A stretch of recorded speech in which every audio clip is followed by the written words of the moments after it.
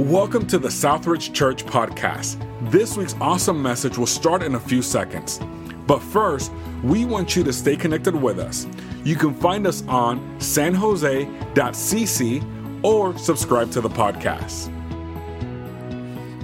Well, good morning. It is great to see everybody. Thank you for standing. You actually may be seated. And looking forward to spending time in God's Word this morning. Thank you for bearing with us with the ups and the downs and the changes and everything. We appreciate it. How's everybody doing this morning? Doing good? All right. I am doing fantastic. It is great to see everyone here this morning. We are going to be diving into a new series that I'm excited about, and it kind of was born out of an interesting conversation that I was having with Angel, our worship director. How many of you have ever heard of the movie or the books Diary of a Wimpy Kid? You ever hear of those? Okay, there we go. And I've never read the books, never watched the movies or anything like that, but I kind of have the idea of the premise, and I kind of want to do something similar, but talk about the church. Because I don't know if there's ever been a time where we have needed strong churches than today. Because we are looking at so much going on in our world. Globally, locally, we are seeing a rise in people that are really burdened with mental health crisis. You're seeing depression on the rise. We are seeing crime, vandalism. We're seeing a lot. And then, at the same time, we're looking at the church, and we are seeing historic number of church closures, pastors resigning and leaving. And yet the church is uniquely designed to speak to the problems that we're facing today. And you and I, as believers, we're uniquely equipped to bring hope to those who are hurting. We are uniquely situated in San Jose to help and be a part of the solution here in our city. And yet, we can't do that if we're weak, can we? We have to be strong. And so I want to look at several passages of Scripture over the next several weeks as we dive into this idea of what it means to be a strong church. But here's the deal. Strong churches actually come from strong Christians. It's not just a strong building. It's not just a strong worship team, children's ministry, ushers, audiovisual team. What makes a church strong isn't even necessarily the pastor. What makes a church strong are the congregants. It's you and it's I. So you have a part of making this church stronger. But if you are continuing to say, no, we just need to have a strong worship team and then our church is strong. Well, no, you're missing it.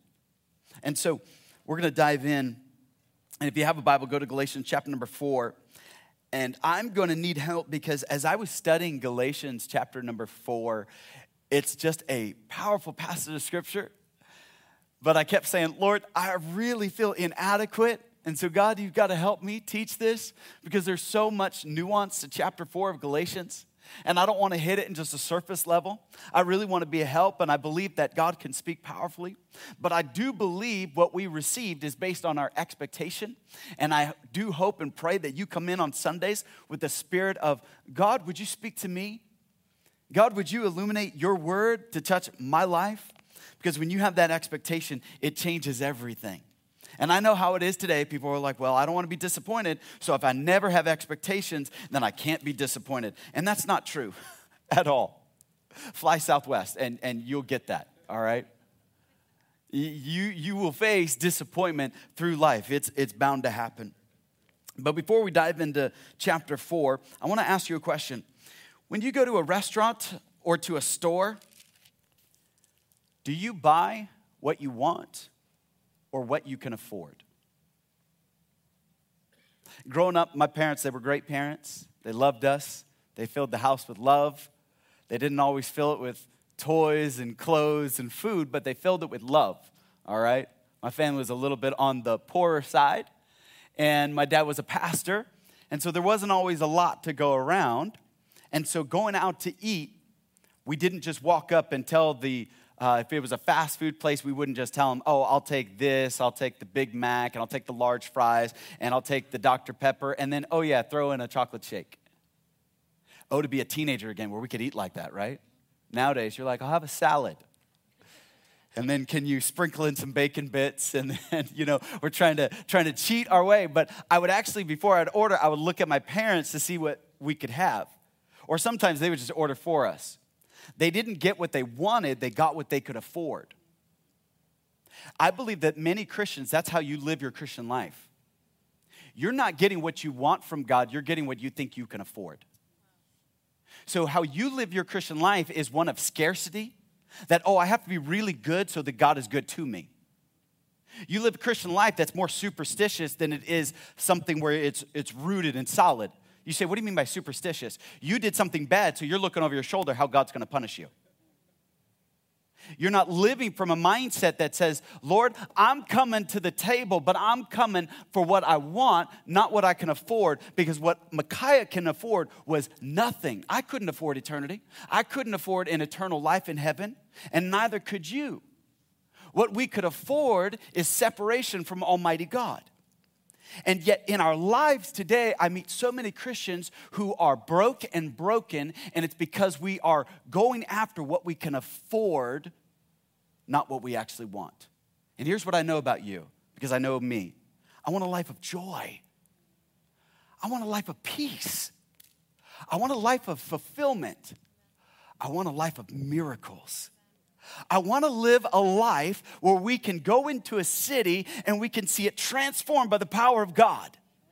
I want to live that type of a life. I don't want to go into San Jose, I don't know, what can I afford? And open up my wallet, open up my account, and it says red, everything's red, you got no money. You broke as a joke. You got to borrow something. No, that's not how I want to live life. And I will tell you, God doesn't want you to live that way. There is an abundance and a prosperity that God wants to give you. And don't be worried, this is not a prosperity gospel message. What this is we need a better understanding of what we have in Christ. And so with that in mind, go to Galatians chapter number 4. Chapter 4, verse 1. Let's just look at 12 verses together if we can.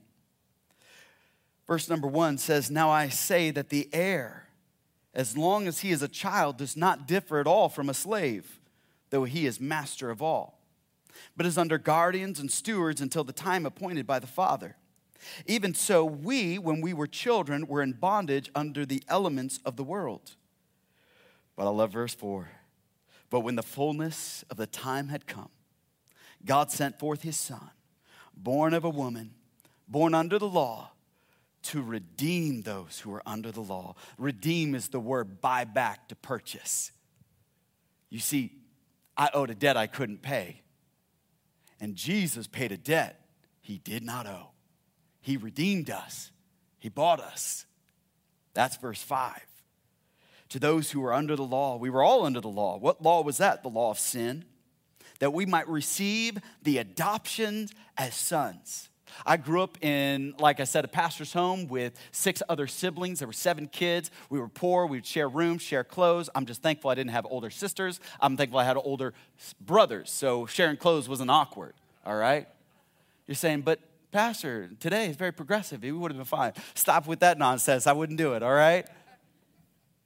But understand that growing up in that household, growing up in that mindset, I would daydream that one day somebody would knock at the door and be like, we had a child switch at birth, and our child's actually Micaiah, and we're multimillionaires, and we have a mansion in Carmel, and we got lots of food in the refrigerator. We actually have his own room, and I was just waiting for that day, okay? Those were my little childhood fantasies, that I was actually adopted and not really a biological Ermler. I was hoping that somebody would come in and rescue me to a nicer place. I would tell my parents, I just want a car that doesn't break down, because every car my parents ever owned broke down. And I want a refrigerator with food. This is what I would tell my parents. I just want food in the refrigerator and a car that doesn't break down. Is that too much to ask? And then I would tell my parents, when I make it, man, I'm having food in the refrigerator and a car that doesn't break down. Those are the only 2 things I've asked Jane. Can we just have food in the refrigerator and a car that doesn't break down, all right? Because I wanted to be adopted. And can I tell you this morning that if you are a blood-bought child of God, you are adopted into a new family. And when you are adopted into that new family, you got adopted into all their wealth and riches. And here's the thing. You're not adopted into some family like the Bezos, Musk. No. You're adopted into the family of God. And the Bible says that God owns the cattle on 1,000 hills, and he also owns the hills. So God's pretty rich. But it's not just about his riches. It's that God has more than monetary gain. God has the things that your heart really desires, like peace and joy and fulfillment and a future and a friendship and forgiveness. These are all found in the family of God. And we're adopted into that family when we receive Christ as our Savior. So when I'm adopted in, it says that I'm an heir with who? I've often wanted or wondered if I did have any rich aunts and uncles or grandmas and grandpas. So you do the family tree and you say, man, if this one kicks the bucket, you say, that's a terrible thing to think for a pastor. Well, I hope they're going to heaven, obviously. But let's see, we got any relatives that have any money or anything like that? Nope. Oh, man. Well, they might as well stick around, But here's the thing about being an heir. That means when somebody passes away, what happens? You get inheritance.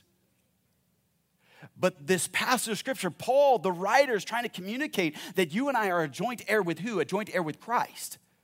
Meaning everything that Jesus Christ has coming to him, you and I have the same. That thought right there just kind of blows my mind. That God, and this is wild, folks, Jesus is here, and God picked us up out of the dirt, the mire, and he sets us joint heir with Christ. And that's incredible that you and I have a brother who's also our Savior, who happens to be Jesus Christ. But yet you and I are living spiritually, and we're coming up to the menu of God's word saying, I don't know if I can afford grace. I don't know if I can afford the patience to parent my children. I don't know if I can afford to have the mercy after what I've done. I don't know. You are living not for what you want. You are ordering what you think you can afford. And my friend, you need to understand you couldn't afford it anyway. But Jesus Christ could. So he steps in, he rescues. We're not even finished with the text. We're not even finished with the message. But already I feel that God is speaking right now. Verse number 6, and because you are sons, he didn't say some of you, you are. He didn't say you might be. He said you're a son of God. And just for a second, in the Greek, the translation, don't worry, ladies, it's all genders included in there. So this is not just him speaking just to all the dudes in the room. He calls us sons and daughters. And God has sent forth the Spirit of his Son into your hearts, crying out, Abba, Father. Therefore, you are no longer a slave, but a son. How powerful is that? And if a son, then an heir of God through Christ. But then indeed, when you did not know God, you were served by those which by nature are not God's. But now after you have known God, or rather are known by God, how is it that you turn again to the weak and beggarly elements to which you desire again to be in bondage? You observe days and months and seasons and years. I'm afraid for you, lest I have labored for you in vain. Brethren, I urge you to become like me, for I have become like you, and you have not injured me at all. Let me go back to verse number 9. Knowing everything that you now know, Paul asked this rhetorical question. Says, why do you go back to what he calls these weak and beggarly elements? Why do you go back to buying based on, can I afford it? Instead of saying, I want it. Let's pray. Heavenly Father, Lord, there's a deep truth that I believe can set us free this morning from being broke and broken to being all that you want us to be. When we know who we are, our identity with Christ. Help us this morning. Unlock the truths in Scripture. Holy Spirit, communicate to the hearts which you want said. Fill my mouth with your words. I pray this in Jesus' name. Amen. If you're taking notes, please write this down. The life you want is back where you left it. The life you want is back where you left it. That's verse number 9 right there. You say, what do you mean? You see, he tells us all this wonderful news. The writer spends 8 verses building you up, letting you know how good you got it, letting you know about your adoption, letting you know what Jesus did for you, letting you know that you didn't have to pay for it, but here's all the rights and privileges of a son. And then he comes back with this in verse number 9. He says, knowing all that, how is it that you can turn again to weak and beggarly elements? And this is the worst part. And he says, you desire. Your flesh desires, and he used a very strong word here. He says, your flesh desires to be in bondage to those things.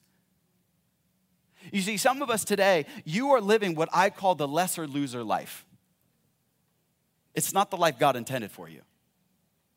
And you actually know this. You know there is more out there. You just struggle with how to get it, or how to live it, or how to experience it.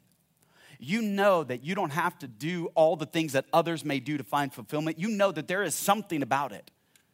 But you're just wondering, where do I find it? And I'm here to tell you exactly what Paul is trying to say. He is saying the life you want is where you left it, because he's communicating to the church at Galatia, you guys had this and then you left it.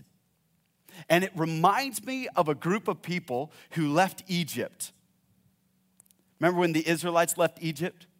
The whole time they were wandering in the wilderness, what were they saying about the wilderness? They desired what? To go back. They would say, oh, Moses, man, we can taste the garlic. We just want a little garlic with our manna. You know how good a little garlic, a little olive oil, and we'll just sop it, and it'll kind of be like Olive Garden. We just want some of that. Come on, give us a little garlic. That's what we want about Egypt. And they're like, wait a minute, did you not forget that you were slaves? Yeah, you got some garlic, but you were also a slave. You want to go back to that? So the children of Israel for 40 years desired to go back. They wanted to go back. They even got to the point where they threatened to go back. Do you remember this in the Old Testament? They literally were about to stone Moses, kill Moses so they could go back to Egypt. They were willing to fight, get violent so they could go back. The Bible says in Proverbs, a fool is like a dog that returns to its vomit. Oh, man. And some of us, we know that. That's exactly how we feel. That's exactly how we feel. There's some habit or hang up or some sin, and we go back to it, and we feel the same. We're like, man, I can't believe I'm going back to this mess. I can't believe I'm going back to this dude. I can't believe I'm going back to that friend. I can't believe I'm going back to this situation. These things don't satisfy. These things don't fulfill. What am I doing back here? And why is it that a part of me kind of desires it? That's completely normal, because that's what Paul's talking about. There's people that they don't want anything to do with it, but they find themselves. You see, we just sang about God being a chain breaker. And many of us, we step back and we're saying, yes, let's have God break some chains off my life, chains of addiction, chains of substance abuse. God, I just need you to break these chains. And God wants to tell you the chain's been broke. Your issue and my issue is not that we know that we need a chain broken. It's that we need a cycle broken. Because your cycle is this. You've been ransomed, every person here, whether you are a Jesus follower or not, whether you've repented of your sin or not, that is irrelevant. Jesus paid the price. He died for the entire world. His blood was shed for all mankind. Whether you accept or reject him, he still paid the price. So the ransom's done. However, what we do is we move on from that ransom. We're released. We're no longer in bondage to sin. It doesn't mean you and I can't sin. It just means that sin can't hold me back. You and I will still sin. It just means sin doesn't have the bondage over us. So we've been released from it, but then we return back to our bondage. So here's our cycle. Released, return, repeat. Released, return, repeat. Release, return, repeat. Release, return, repeat. Release, return, repeat. We're just in this vicious cycle, actually. And Paul is saying the life that you want is back where you left it, and you're going through this cycle of you get released, and then you go back to it, and then you repeat the process. It's like I come to church on Sunday, and then I live however I want Monday through Saturday, and then I'll come back on Sunday, I'll hit the altar, and please God forgive me. And of course God forgives us. But I'm here to tell you this, a mistake that you repeat over and over is no longer a mistake, but a decision. So what some of you are excusing is, I made a mistake. Well, you've made the same mistake over and over. It's no longer a mistake. That's a decision. And some of us are in this cycle, and Paul's like, let's break the cycle. So this morning, church, rub elbows with your neighbor, touch your neighbor, and say, let's break a cycle. Let's break a cycle. Let's be done with this cycle. Because that's what Paul's doing. And Paul has no chill in this text. Have you noticed that? There is zero chill. Their gloves are off. Okay, that was for all my millennial and younger group. Zero chill just means he I need a translator, all right? That's why we need an Urban Dictionary to pop up on the screen and everything. Trying to be relevant, guys. Okay, let's talk about 8-track players, and I'll bring in some of the others back, okay? And so understand that what he is saying is he's trying to get you to understand that he wants you to live this life, and he doesn't care if he's got to put the truth in a difficult way for you to get it. He's just like, hey, guys, I've spent 3 chapters trying to get you to this moment. I'm not pulling the punch. I'm going for the jugular. Here's the reality of it. You keep going back to things that you just need to break that cycle. Let me show you how to break that cycle. And if the church doesn't understand this, how are we going to help others? We've got to be breaking cycles. Here, everybody's coming for deliverance in church. I just need to get delivered. When are you going to understand that God is done delivering you and wants you to walk in dominion over those things? You keep coming to church and saying, I need to be delivered from this sin. I need to be delivered from that dating app. I just need to be delivered from that substance. I just need to be delivered. Pastor, just pray over me, pray over me, pray over me. How about you understand that because you're a joint heir with Christ, you don't just get access, you actually also get authority. And that's what you don't understand. These things don't have power over you. You're returning to it, giving it power. You're feeding it. I pray that God would wreck us over the small sins. Give us a greater sensitivity over these little things where we just give over to Satan. Satan has no more access to you. The moment you receive Christ, you are sealed with that Holy Spirit of promise. He has zero access to you. There is a posted sign that says he has been evicted. But where Satan has been evicted, we take that sign and we put an invitation. And then we put, the best is yet to come. Satan's invited. This is the place. And Satan's like, excellent, I'll walk right back in. Because he's looking for an in your life. And Paul is saying, why do you turn again to those weak and beggarly elements wherewith you desire to be in bondage? This is a bondage issue. And some of you feel like you are broken because of the battles you have faced. Understand, for a believer, battles aren't bad, bondage is. We don't have time to go to Ephesians chapter number 6. Put on the whole armor of God that you may be able to stand against the wiles of day. Having done all to stand, stand therefore. Why would God give you armor if he didn't intend for you to be a soldier? Battling is part of the Christian life. And yet some of us just think, no, I'm broken because of the battles. No, it's because you're in bondage to something this morning. And it's time that you say, I am not leaving this place until that thing is broken off my life. And so you and I need to stop the cycle of us understanding that, I just got to keep coming back and things like that. No. Be done with that. The United States of America accounts for 5% of the world's population. 5%. Do you know we lead the world in incarceration?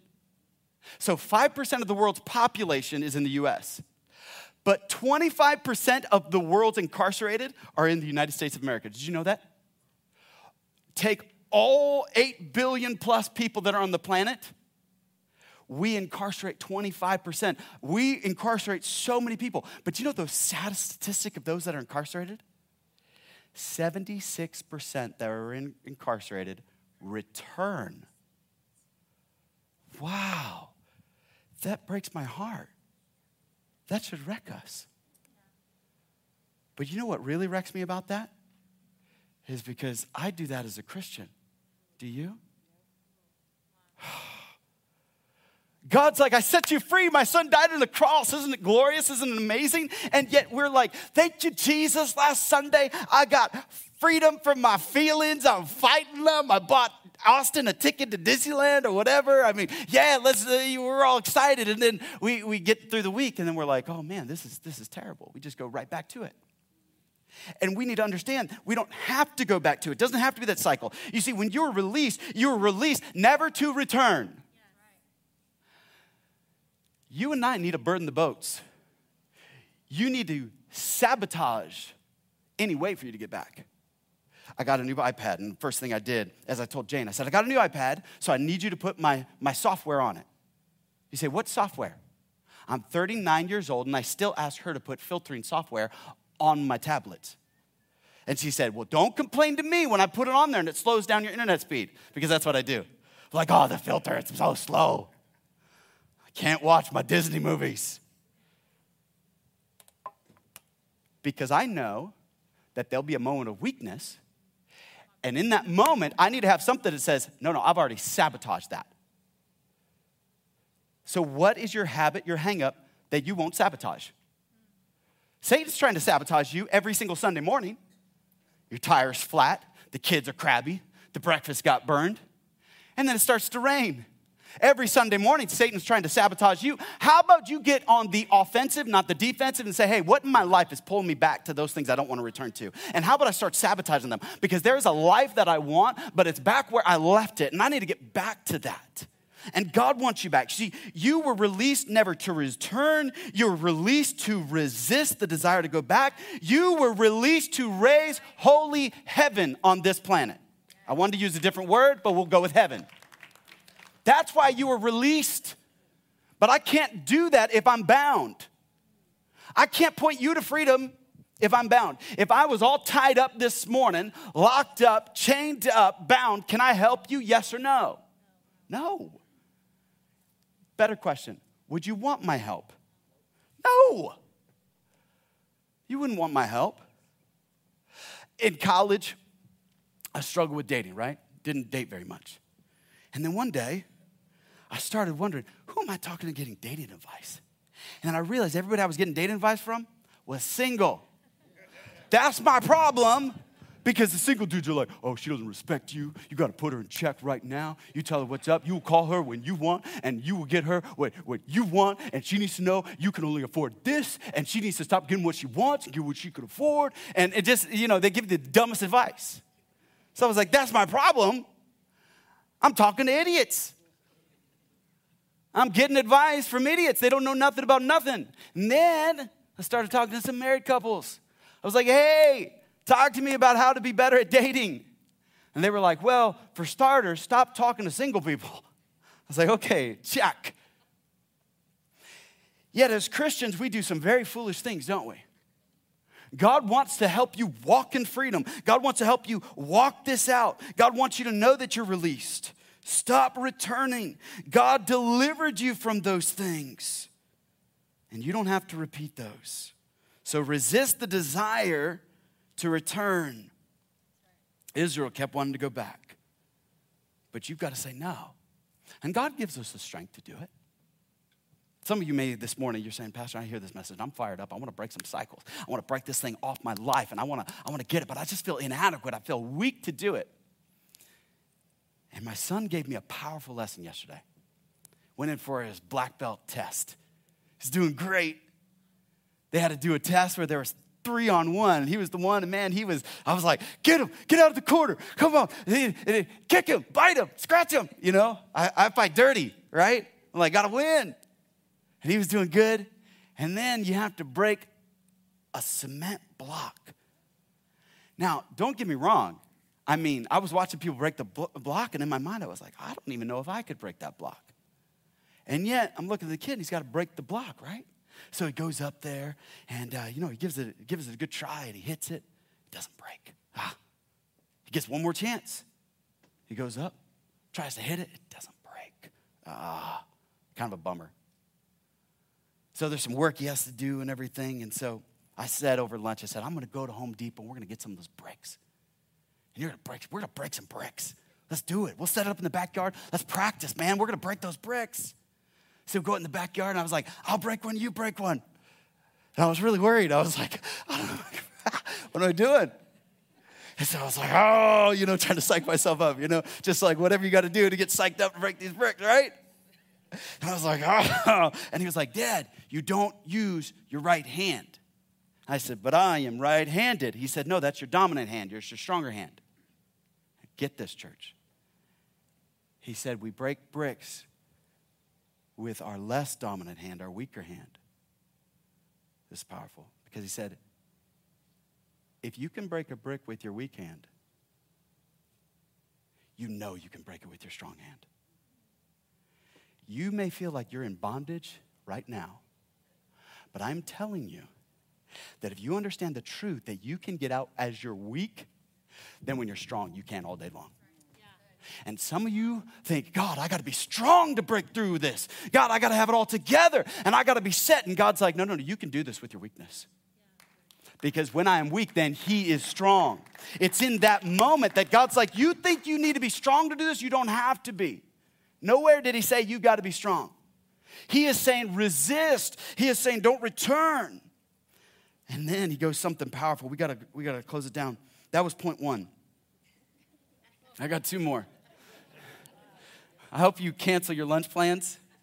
I'm just kidding. We're going to wrap it up quick. Write this down if you're taking notes. The freedom you are looking for is in the family. The freedom you're looking for is in the family. I go to a gym. I love going to the gym. But family membership and gym membership are very different, but it communicates this passage very well. I get to go to the gym so long as I do a couple things. I pay my dues, and I follow the rules. I can go to the gym. But if I don't pay my dues and I just kind of strut into the gym owner will be like, good to see you. You owe me some money. I'm not going to pay. Well, you guess what? You can't come here. And my access is revoked. If I don't follow the rules, I start messing around, I start using the equipment inappropriately, all of a sudden, my access, it's revoked. That's how a club membership works. And some of you feel like that's how Christianity works. But you're in a family. And family membership is different. Family membership doesn't act like that. You see, this family you were born into, there's no dues to be paid. And a family member has access, and a family member has authority, and a family member gets all they need in the family. And I know sometimes it may feel like it's hard, it may feel like it's difficult, but understand, membership is conditional. Membership must be maintained, but a family member is based on relationships, not requirements. God is saying the strength of this relationship is based on the relationship, not the requirements that you meet. So some of us don't understand that in this family, there's this relationship that God wants. God doesn't want slaves, he wants sons and daughters. That's the relationship he wants to have to you. And he wants it so intimate, he uses the word Abba Father, which is powerful. Because it's like saying dad or daddy. That's the closeness. Or Papa. It's not Father God Almighty in heaven, I kneel in your presence. No. God is saying, I want this close relationship. And yet some of us don't understand that that's what God wants. So in closing, the only failure here is the failure to return. Paul said, I'm afraid for you. Wow. Paul's not using hyperbole, guys. He said, I'm afraid for you, lest I have labored for you in vain. What's he saying? Did I just waste my time? All that time? Was it just a waste? Verse 12. Brethren, I urge you to become like me, for I became like you.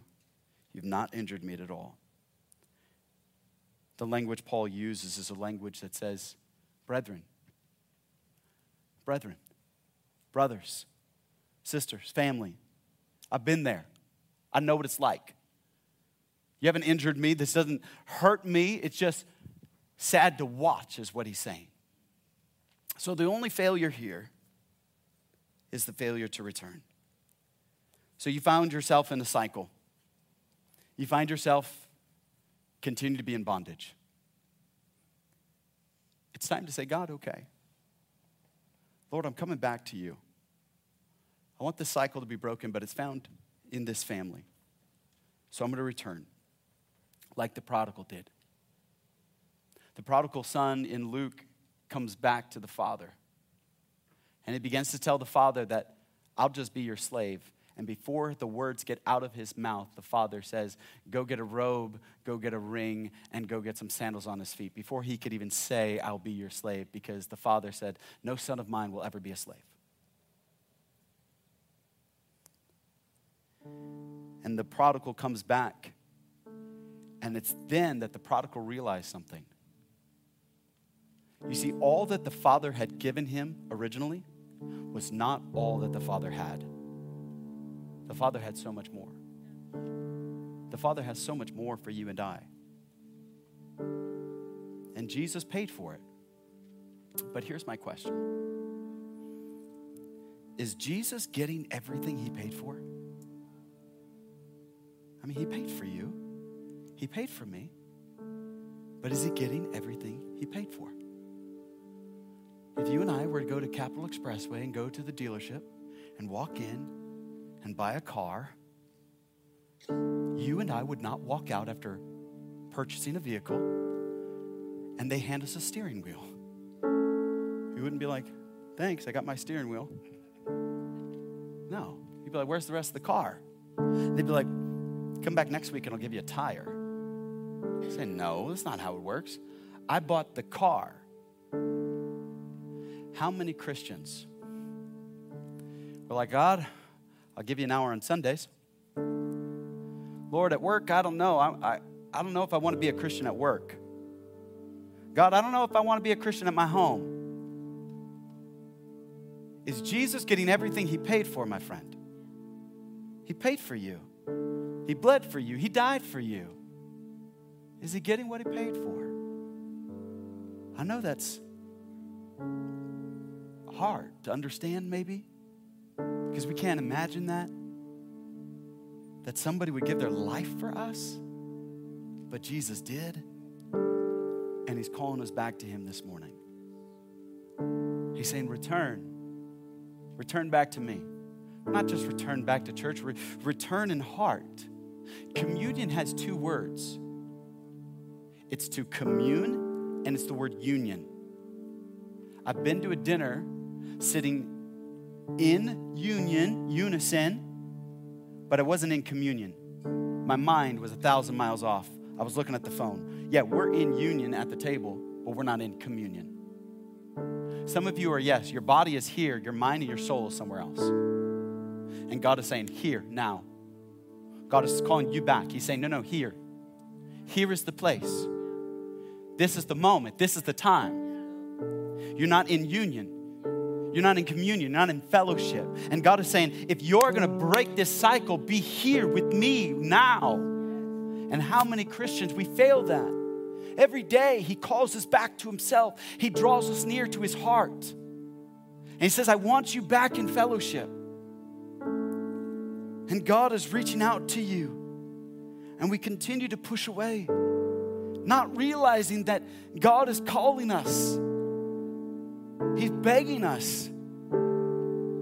And some of us are living these broken lives, and we're begging from the world's table, not understanding that Jesus has a banquet of everything you could ever need. He has a banquet of mercy. He has a banquet of grace. He has a banquet of joy. He has a banquet of peace. He has a banquet of fulfillment. He has a banquet of life everlasting. He has a banquet of love. He has a banquet prepared for you. He's ready for you. And he's saying, come and dine. He's saying, come to the table. It's all for you. I prepared it for you. It's ready for you. And yet you and I are saying, no, I'm good. Taco Bell's good. God has so much more, my friend. And Satan's trying to draw you away. But you need to understand, God is saying, come back. I'm your Father. I'll close with this story. Most people know David Beckham, famous soccer player, played for Manchester United, then came to LA and played for the Galaxy. Maybe most famous, he married a Spice Girl. I guess he saw the sign. I got to hit all the time zones, right? We got the 2000s, the 90s, 80s. We got to hit it all. They had 3 children, very hipster names. I won't even repeat them. And they would all pretend to be famous soccer players. Pele, Messi. And then the youngest one, just the youngest one, 4 or 5 years old. He said, I'm going to be David Beckham. And the kids just looked at him and they kind of laughed. And he's like, what? David Beckham's awesome. And he was just little. And he'd go around the other playground, in the park, wherever he was. Everybody would pretend who their favorite player was. And the little boy would say, I'm going to be David Beckham. I'm going to bend it like Beckham. And then somebody told the boy, he said, do you know that your last name is Beckham? Oh, you're right. That's cool. What a coincidence. Do you know what your dad's first name is? It's Dad. No. Your dad's first name is David. Then it hit the little boy. My dad is David Beckham. My dad is David Beckham. To get his autograph, I'm going to start selling merch on eBay and have a little side hustle. Do you know who your dad is? Do you know your dad this morning? I know that in this earth we got messed up relationships and it gets messy when we start talking about fathers, but your father is God. And he's saying, return to me. He's saying, I'm here. Just come back. Can we stand? Worship team, would you come to the platform? Heads bowed and eyes closed. You don't have to be broken. This morning, God is calling us to return. With heads bowed and eyes closed, I believe that God is speaking in this place. I believe that many are right now. You know that while your body is here, your mind and heart is elsewhere. And I'm praying that the power of the Holy Spirit would draw you back, that He would draw your heart, He would draw your mind. Because He said, these people, they love me with their lips, but their heart is far from me. God wants your heart. Would you bring your heart back? Can we pray together? How many of you would say, Pastor, just pray for me? I need to come back to God. Is that you? Slip up your hand so I can pray for you. Anybody like that? I see that hand. Amen. I see that hand. God bless you. Oh, I see those hands. I see them. I see them in the right section. I see them right here in the back. I see people waving hands. Oh, God bless you. All the hands. Oh, God bless you. Amen. Amen. Hands up all over the room. People saying, God, I want to come back. I'm coming back to the Father. I'm coming back to your heart. I'm coming back to joy. I'm coming to the banqueting table. It's all prepared. It's all ready. Amen. In just a moment, the worship team, they're going to sing and they're going to play. And if I can pray with you, I'm going to be right here. If you want someone to pray with, I'll be right here. If you're a man, I'll pray with you. If you're a woman, I'll have my wife pray with you. But my friend, I wouldn't leave here until I knew my heart was restored with the Father, until it was reconciled. Nothing between my soul and the Savior. I wouldn't leave this place until I just say, God, can you and I just have a conversation? So as the worship team leads us, you can sit in your seat and just spend some time there, or you can meet me down here. I'll pray with you. But we're a church that we don't just kind of, it's here a mess and let's go on. No. It's not the acknowledgement of a message. It's the application of a message that brings the transformation. And maybe you need to apply something not later, not next week, but right now. And God's going to encourage you to slip out. Maybe you need prayer for deliverance. Maybe there's something you're just hung up on. And we just want to pray for you. So I'm going to pray, and then after I pray, we're going to have the worship team sing, and you can slip out or you can sit down and have prayer right there in your seat. Heavenly Father, Lord, we need you. Your word tells us that you are near to us, that you never leave us, you never forsake us. And so, Father, we thank you that you never leave us, but while you never leave us, our hearts have left you. I saw 20, 25 hands, Father, raised up saying they want to return to you. Father, I praise you for that.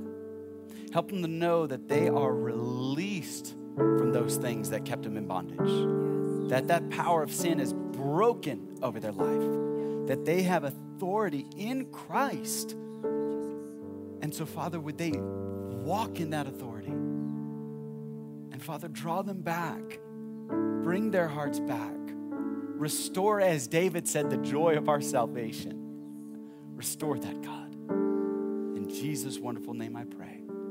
Amen. If I can pray with you, I'll be right here. Worship team, would you lead us in a song?